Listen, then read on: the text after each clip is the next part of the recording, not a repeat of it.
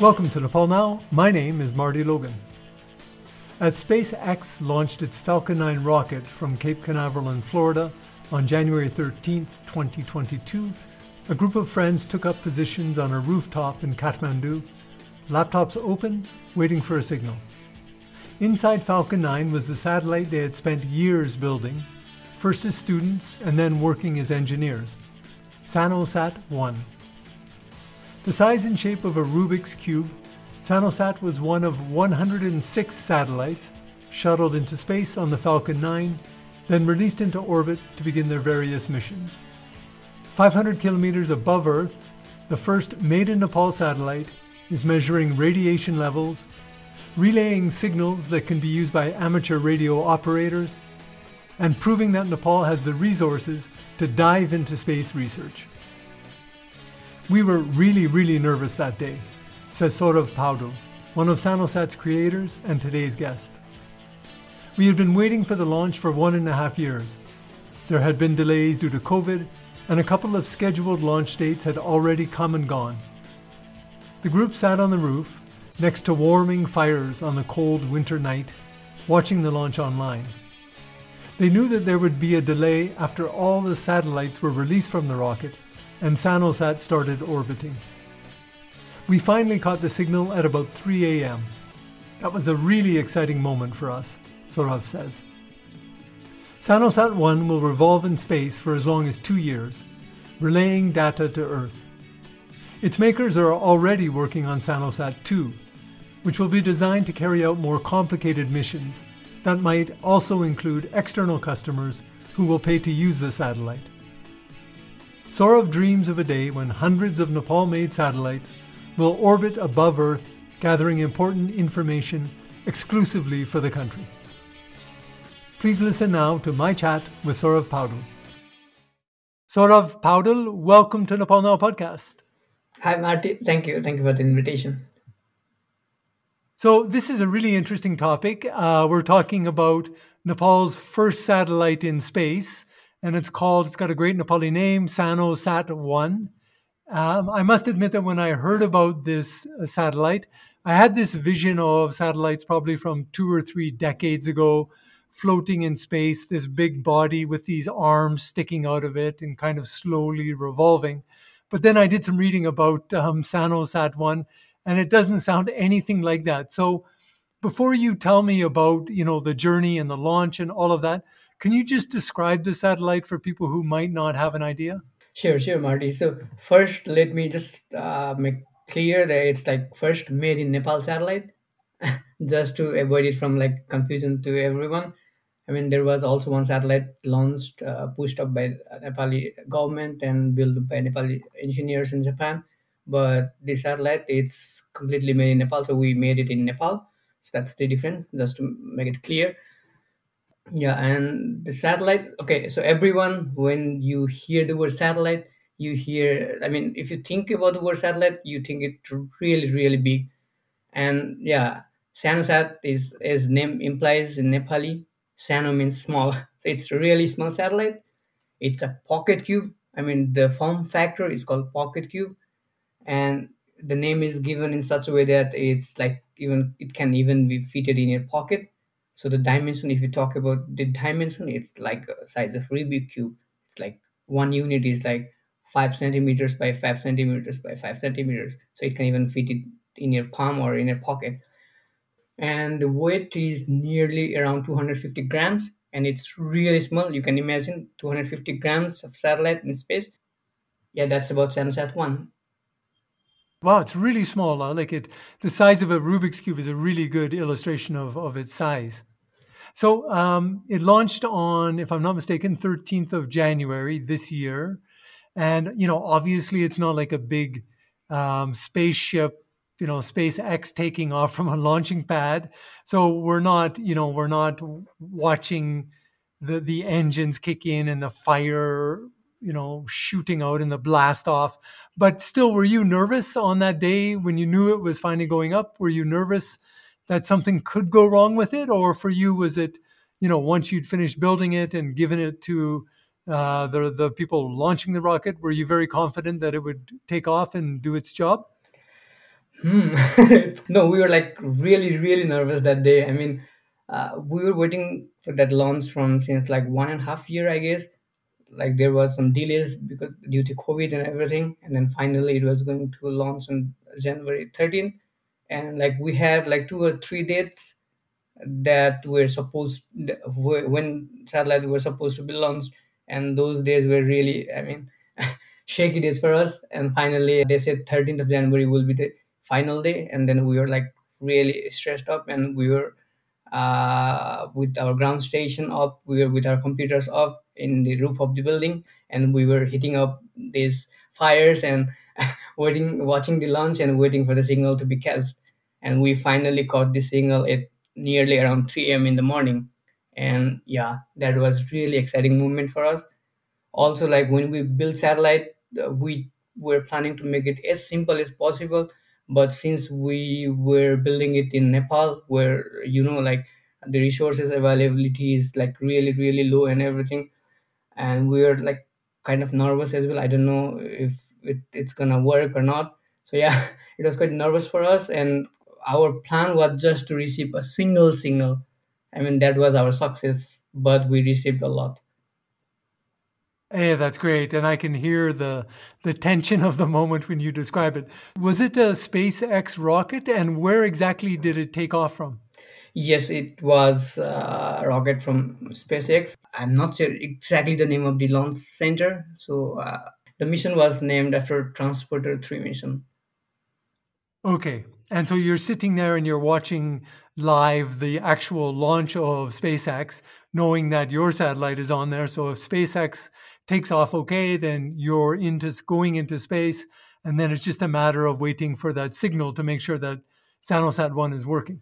Yes, exactly. And during that time, I was not even in Germany. I came to Nepal so that we could like face this live from Nepal. Like I could sit with my friends and watch it live. And then yeah, we already knew it, like it's gonna take time to receive the signal because we programmed in such a way that we have to wait for some period of time because like once the satellite is launched from the rocket, so you need to wait other satellites to get separated from our satellite so that we don't destroy other satellite. So we have to wait for some period of time. So that's why there was some delay in the reception of signal. I mean, the signal was not transmitted as soon as it was injected into the orbit. So yeah, we knew it's gonna take time. So that's why we were waiting like till 3 a.m. in the morning, and finally we received the signal. Wow, that's really cool. So Sanosat was one of many satellites on that rocket, and at a certain time, all of them get, I guess, kind of launched from the rocket, like into space, to go into their own orbits. Is that how it works? Yes, as far as I know, there were like 106 satellites. Some were big, some were like as small as ours.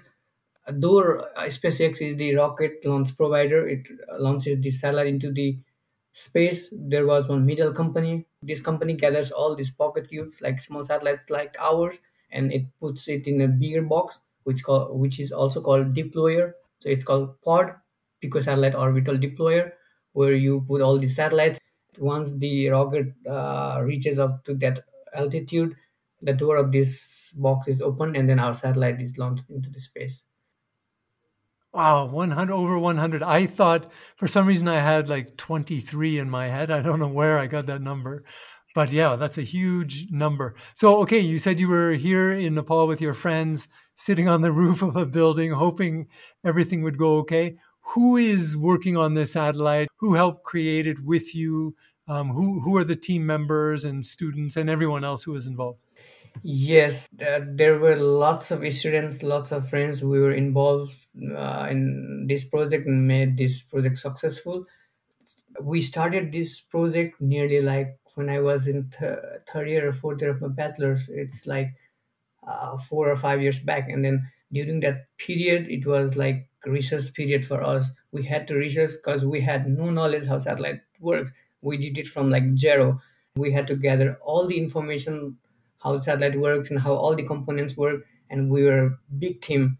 And during that research phase, like there were like students from Kathmandu University, Pulchok, IOE Pulchok, and other institutions as well.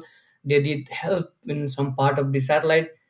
Yeah, and then later, yeah, they all continued research on their own part, and later, like me, Zitan, and some other friends, as soon as we graduated, we joined Orion Space as an intern. There was one more friend called Anup, so he also joined as an intern.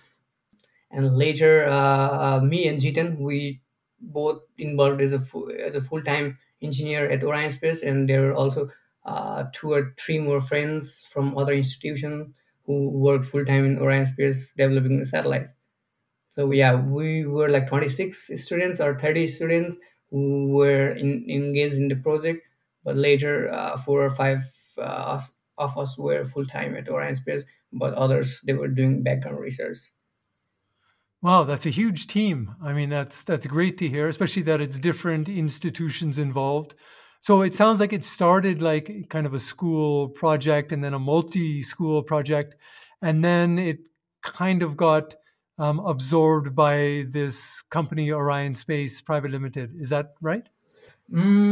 Actually, this project started along with Orion Space. It's not like Orion Space cast up later to us. It's like Orion Space and we all students, we all decided to like do something like me and Jitan. We were classmates, and during our third year bachelor's, we decided to do this project called CanSat, which is actually a satellite which can be fitted in a can. It won't go to space, but you launch it to some altitude, to nearly around like 100 meters, so that you know how satellite works.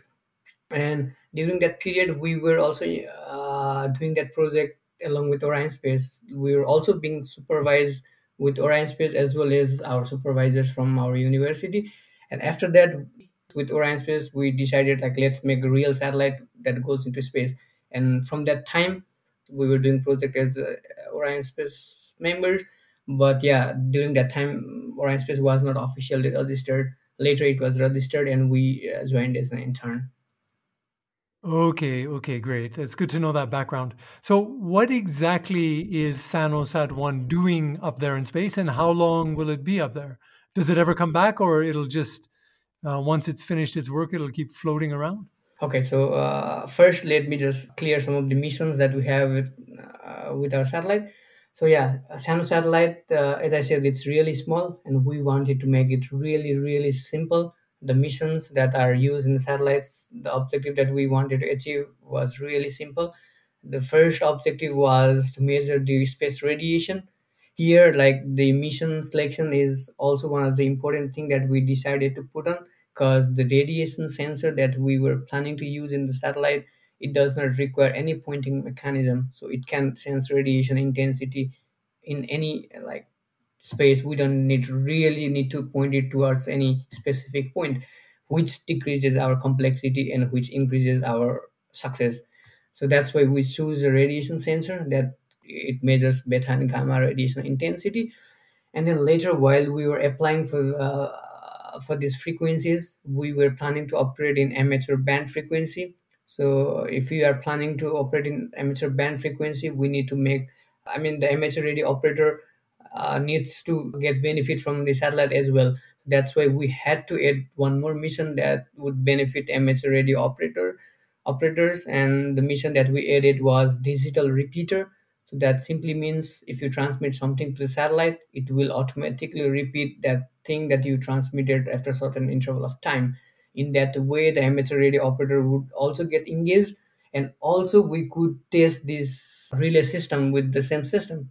So it's like, let's say you are planning to send some data from ground-based sensors to the satellite, which is also referred as a message to the satellite, and then it will catch that signal, it will catch that data from the sensor based on the ground, and then it will repeat the same information to other ground segments. So in that way, you could relay the data from the sensor from one point to another point where it's not really accessible. So it's just to test that as well, also to benefit amateur radio operators.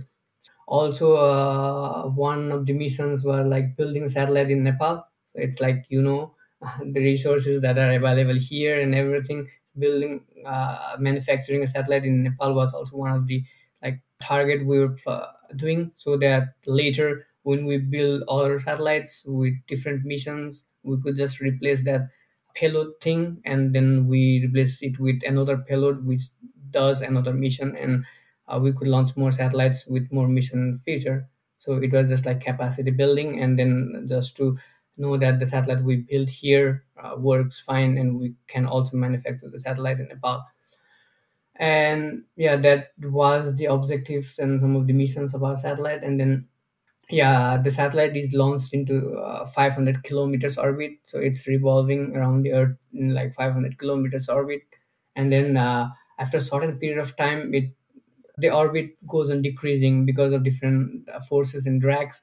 And then at some point in time, it comes near around 100 kilometers, which is like space boundary, or from where the atmosphere starts. And then the satellite decays and burns when it goes below 100 kilometers. So the satellite will burn in nearly, as per our calculation, it will burn in nearly like 1.5 hour, 2 hours. So the operation might be between 1.5 hour to 2 hour. Sorry, 1.5 years to 2 hour, 2 years. So it's going to go keep going for roughly 18 months to 2 years. And while it's doing that, it's measuring radiation and also acting as a relay for signals for amateur radio operators, right? Yes, exactly. Also, the satellite will transmit its health parameters so that we know the satellite is working fine. And this is also important because in that way, the students from Nepal and other countries, they could track the satellite and receive the satellite and receive the housekeeping data. We said housekeeping because we housekeeping and health parameters of the satellite, and they can receive it, and they can like know how can we communicate with the satellite, and how can we receive the data from the satellite. Yeah, so that's really cool. I mean, it's another aspect of the project, which is okay. It's you built it and it's in space and it's working really well, but now it's using that the satellite, but also getting people interested in the capabilities and using it as a tool for learning. How important is that aspect of this work? That's really really important because like in Nepal, like even I don't even say it's a spacefaring nation yet. So so we need to encourage young minds and everyone to get involved in this field. And the only thing they can do it is interact with the satellite as much as they can, and know how difficult as well as how important as well as how easy it is to build satellite. Building satellite, it's similar to building what you build here in earth. The only thing that's different is the environmental factors that satellite will suffer in space, such as thermal fluctuation in thermal, and then vacuum environment, and also this vibration that's caused by rocket during launch. And those are the factors that we need to add extra into the things that we build in here in ground. So these things are quite important, so that people get encouraged into this field, and we can uh, increase the number of interesting people who gets involved in satellite, and we simply increase the number of human resources so that we build other satellites in the future, and everyone knows how satellite works, and so that we can also push government that it's important field. We also need to get involved in this field. Sure. Yeah. I mean, that all makes sense. And I'm also, imagining some kids in some school somewhere, like some 10-year-old kid who hears about this and he or she is thinking, wow, like there's a satellite up there from Nepal. And then, you could actually help that kid come in contact with the satellite, right? Like see how they could use that satellite as a tool. I'm wondering, are you in touch with any educational people, any schools or Ministry of Education, or personally, do you know any schools or teachers who are saying, "Wow, come and tell us about the satellite and show the kids how you can contact it and see the signal and things like that"? No, not after the satellite is launched, but before we were launching satellites, I mean, we were also involved in this space educational things. So what we were doing is we were making, we have this small project or a small satellite kit that we take it to the universities, to the schools, and teach them how to build a satellite. So the kit that we developed is the same satellite that we launched, but the only thing that differs is the changeability or advancement in the kit. The kit is quite advanced. You can change any parameters in that kit and learn like everything in that kit. But the satellite is like quite fixed.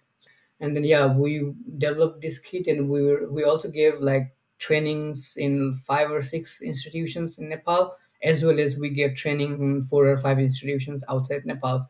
So we gave training to Pakistan, we gave training to Sri Lanka, and one university in US. For high school students, we had this CanSat kit, which I explained earlier, that this project we were doing when we were third year students. And then we gave this training to some of these schools as well. Yeah, that's how we were engaging people into this field. Okay, okay.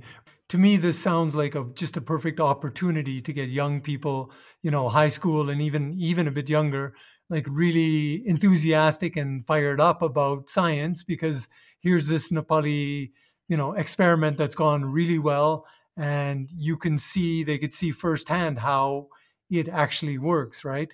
So maybe someone who's in a school, a teacher, or someone connected with the school is listening. I mean, I would say try to make a connection with yourself and your colleagues and see if you can somehow come together.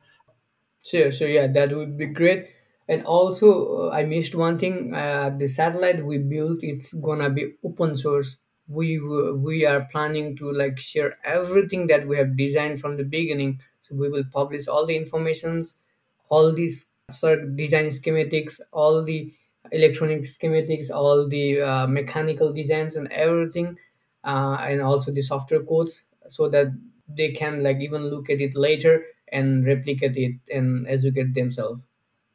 This is also really I mean important when we are in like developing countries like Nepal, when we have like really less number of resources available, and also human resources and as well as other resources available. So the thing is like when we get interested in one thing and we don't know how to build it, and we get some tips how to build it, then that really encourages us. Like even in our initial phases, as I said, we didn't know anything how satellite works and how does it like even goes into space. And we were trying to look into the documents and all the papers that other about other satellites, and we were trying to gain as much as we could. Yeah, and it's really important that we share this information so that the people who get interested, at least they get like okay, we can build the satellite in Nepal, and this circuit, this design, this code kind of touches us, like kind of is similar what we have learned in our school, so that they get like really interested into it and they can like say yes, I can do it. Right, right. Yeah, it gives people some inspiration and a pathway as well. That's great. So now what happens next? I mean, obviously you're following the satellite, but are you thinking about the next step? I mean, this is Sanosat. Will there be Tulosat or, medium sized sat? Do you go from here? Yes, we are planning to build another satellite, but the approach now we are doing in the satellite is totally different than what we have done in Sanosat. Because yeah, Sanosat was we are like we are still in learning phase, and we are also learning what the satellite is currently doing and what are the improvements that we need to do. I can just give an example. It's a bit technical. So the satellite right now, what we were doing is we were not charging the batteries when the satellite is when the temperature is really negative, like when it's below zero, and which was right now affecting our satellite. So the satellite is not charging much right now because we developed the code in such a way that it won't charge below 0 degrees Celsius. And yeah, that's the improvement that we need to do in another satellite as well. That's like lesson learned from the satellite.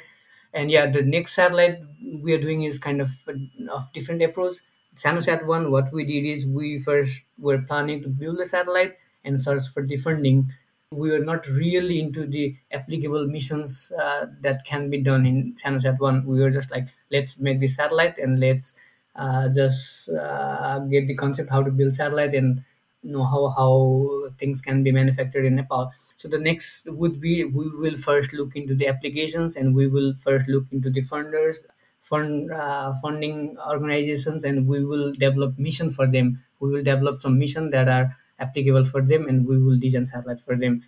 And also, as an education wise, we are also developing another satellites called Sanosat 2, so where we are planning to put a camera. So this time we are also increasing a bit complexity than Sanosat 1, where we have this camera, and which also requires a pointing mechanism, and which also requires a huge power. So yeah, in that sense, we are also slightly increasing our complexity, and we have already begun doing initial research into it. Okay, yeah, that all makes perfect sense. You're building on the first step. Now the second step will be bigger and better, more ambitious. And then what are you hoping for, like 10 years from now, say, or even 20 years from now? Are you hoping that there's a space program, or are you hoping that there are different Nepali organizations, private sector and maybe public sector, that are somehow doing research in space? What's your vision for all of this? The both. Yeah, the both. I can still see more companies engaging into this field, more satellites being launched, big satellites like providing really good information for Nepal. Let's say we totally depend on our own satellite, not on other satellites, to gather some information from Nepal. And yeah, we have like, let's say, hundreds of satellites revolving around the earth made in Nepal.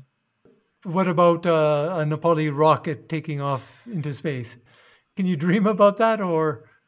Yes, we can dream about it, but building a rocket is that can also be done in Nepal, and there are some students who are also engaged in these projects. They are also trying to build these sounding rockets, and the thing is, it's a bit difficult to launch a rocket from Nepal because of our geographical difficulties and everything. But still, we can build satellites, and let's say we can launch it from other countries that have like really good accessibility to launch this rocket. Okay, and what about the government? Is it important that the government support you? I mean, even if it's not, I mean, financially would be great, I'm sure, but even if it's not financially, that they recognize the work that you're doing and that they talk about it and are very positive about it. Does that matter, or? Governmental support is actually important, but we didn't get any support from the government, but we could still do it because it was just one satellite. If we are planning to launch more satellites in future, the support from government is really important, and we need support from the government for the projects that we are doing for Nepal, and we are doing from Nepal. Right. And I saw also that on your GoFundMe page, you had a few examples of media coverage, but there wasn't, honestly, there wasn't a lot. Are you disappointed that this didn't become kind of a bigger deal in the public imagination and the public sphere, that more people haven't been talking about this satellite, made in Nepal satellite, getting into space? These things, I think it's because that's what we were planning to do. What we did is like we were planning to share this information to media once we launched the satellite. We didn't want to invite more media person and like let them share this information just before we launch the satellite, because we were kind of afraid that our satellite's gonna work or not. Yeah, that's why we were like Okay. really quiet. But yeah, there were some medias, they also covered our stories. And later, after we launched satellite, yeah, we gave these stories on few medias as well. Okay, okay. Well, let's hope that maybe someone sees this from the media and contacts you again and you get even more coverage.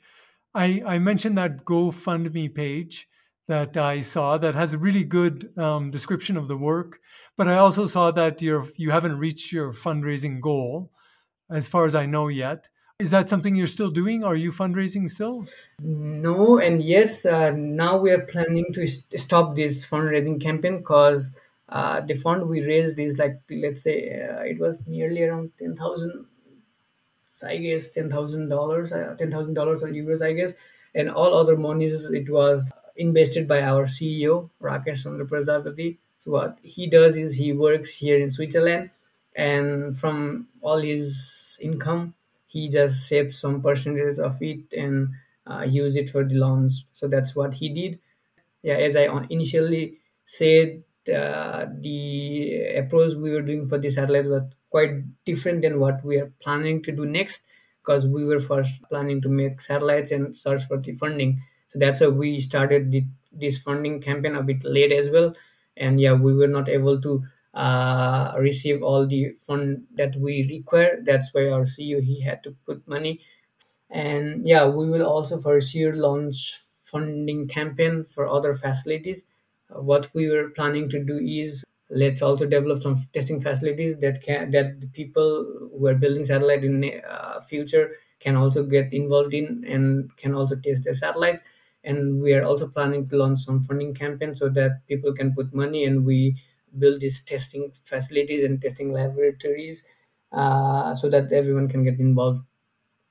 Okay, so at the moment, there's no way for people to donate if they're interested, but stay in touch with your work, and you should let people know when you get to the stage that you are looking for more funding. Yes, I think the fundraising campaign is still open and we are planning to close it in like nearly a month. So we will close in a month. Okay, well, this has been really interesting, and thanks a lot for describing the project and the work that went into it, and then the future work that you're hoping to be able to do. For the people who are listening this, like just focus on what you're trying to achieve it. Yeah, you're gonna make it for sure. Yeah, that's a really good point, and I'm glad you reinforced it that you had this kind of dream. 5 years ago now, or maybe even longer, and you did achieve it, right? It's in space. It's doing what you set out for it to do. It was a success, and it took a lot of time, and I'm sure a lot of work, but I guess it paid off, right? Yes, it paid off. And one more thing that I want to thank like everyone who involved in this project and everyone who made this project success. Like I want to thank everyone. And also thanks to you for inviting me here. Oh, my pleasure. It's a great story. I'm really happy to spread the word and hope some people get really interested in it and maybe contact you for some sort of follow up. So best of luck, for the next 18 months to 2 years. I hope everything goes well with Sanosat One and then with your future projects as well. And I'll try to stay in touch and keep up with your news, and maybe we'll have a chance to talk again sometime. For sure, for sure. That would be my pleasure. Thanks again to Saurav Paudel for sharing the story of Sanosat with us today. If you enjoyed this episode, make sure you follow, like, or favorite Nepal Now on your podcast app so you don't miss a conversation. Use our social media accounts to let us know your thoughts about what you hear. We're Nepal Now or Nepal Now Pod on Instagram, Twitter, Facebook, and LinkedIn. I'm Marty Logan. I produce Nepal Now, and I'll talk to you again soon.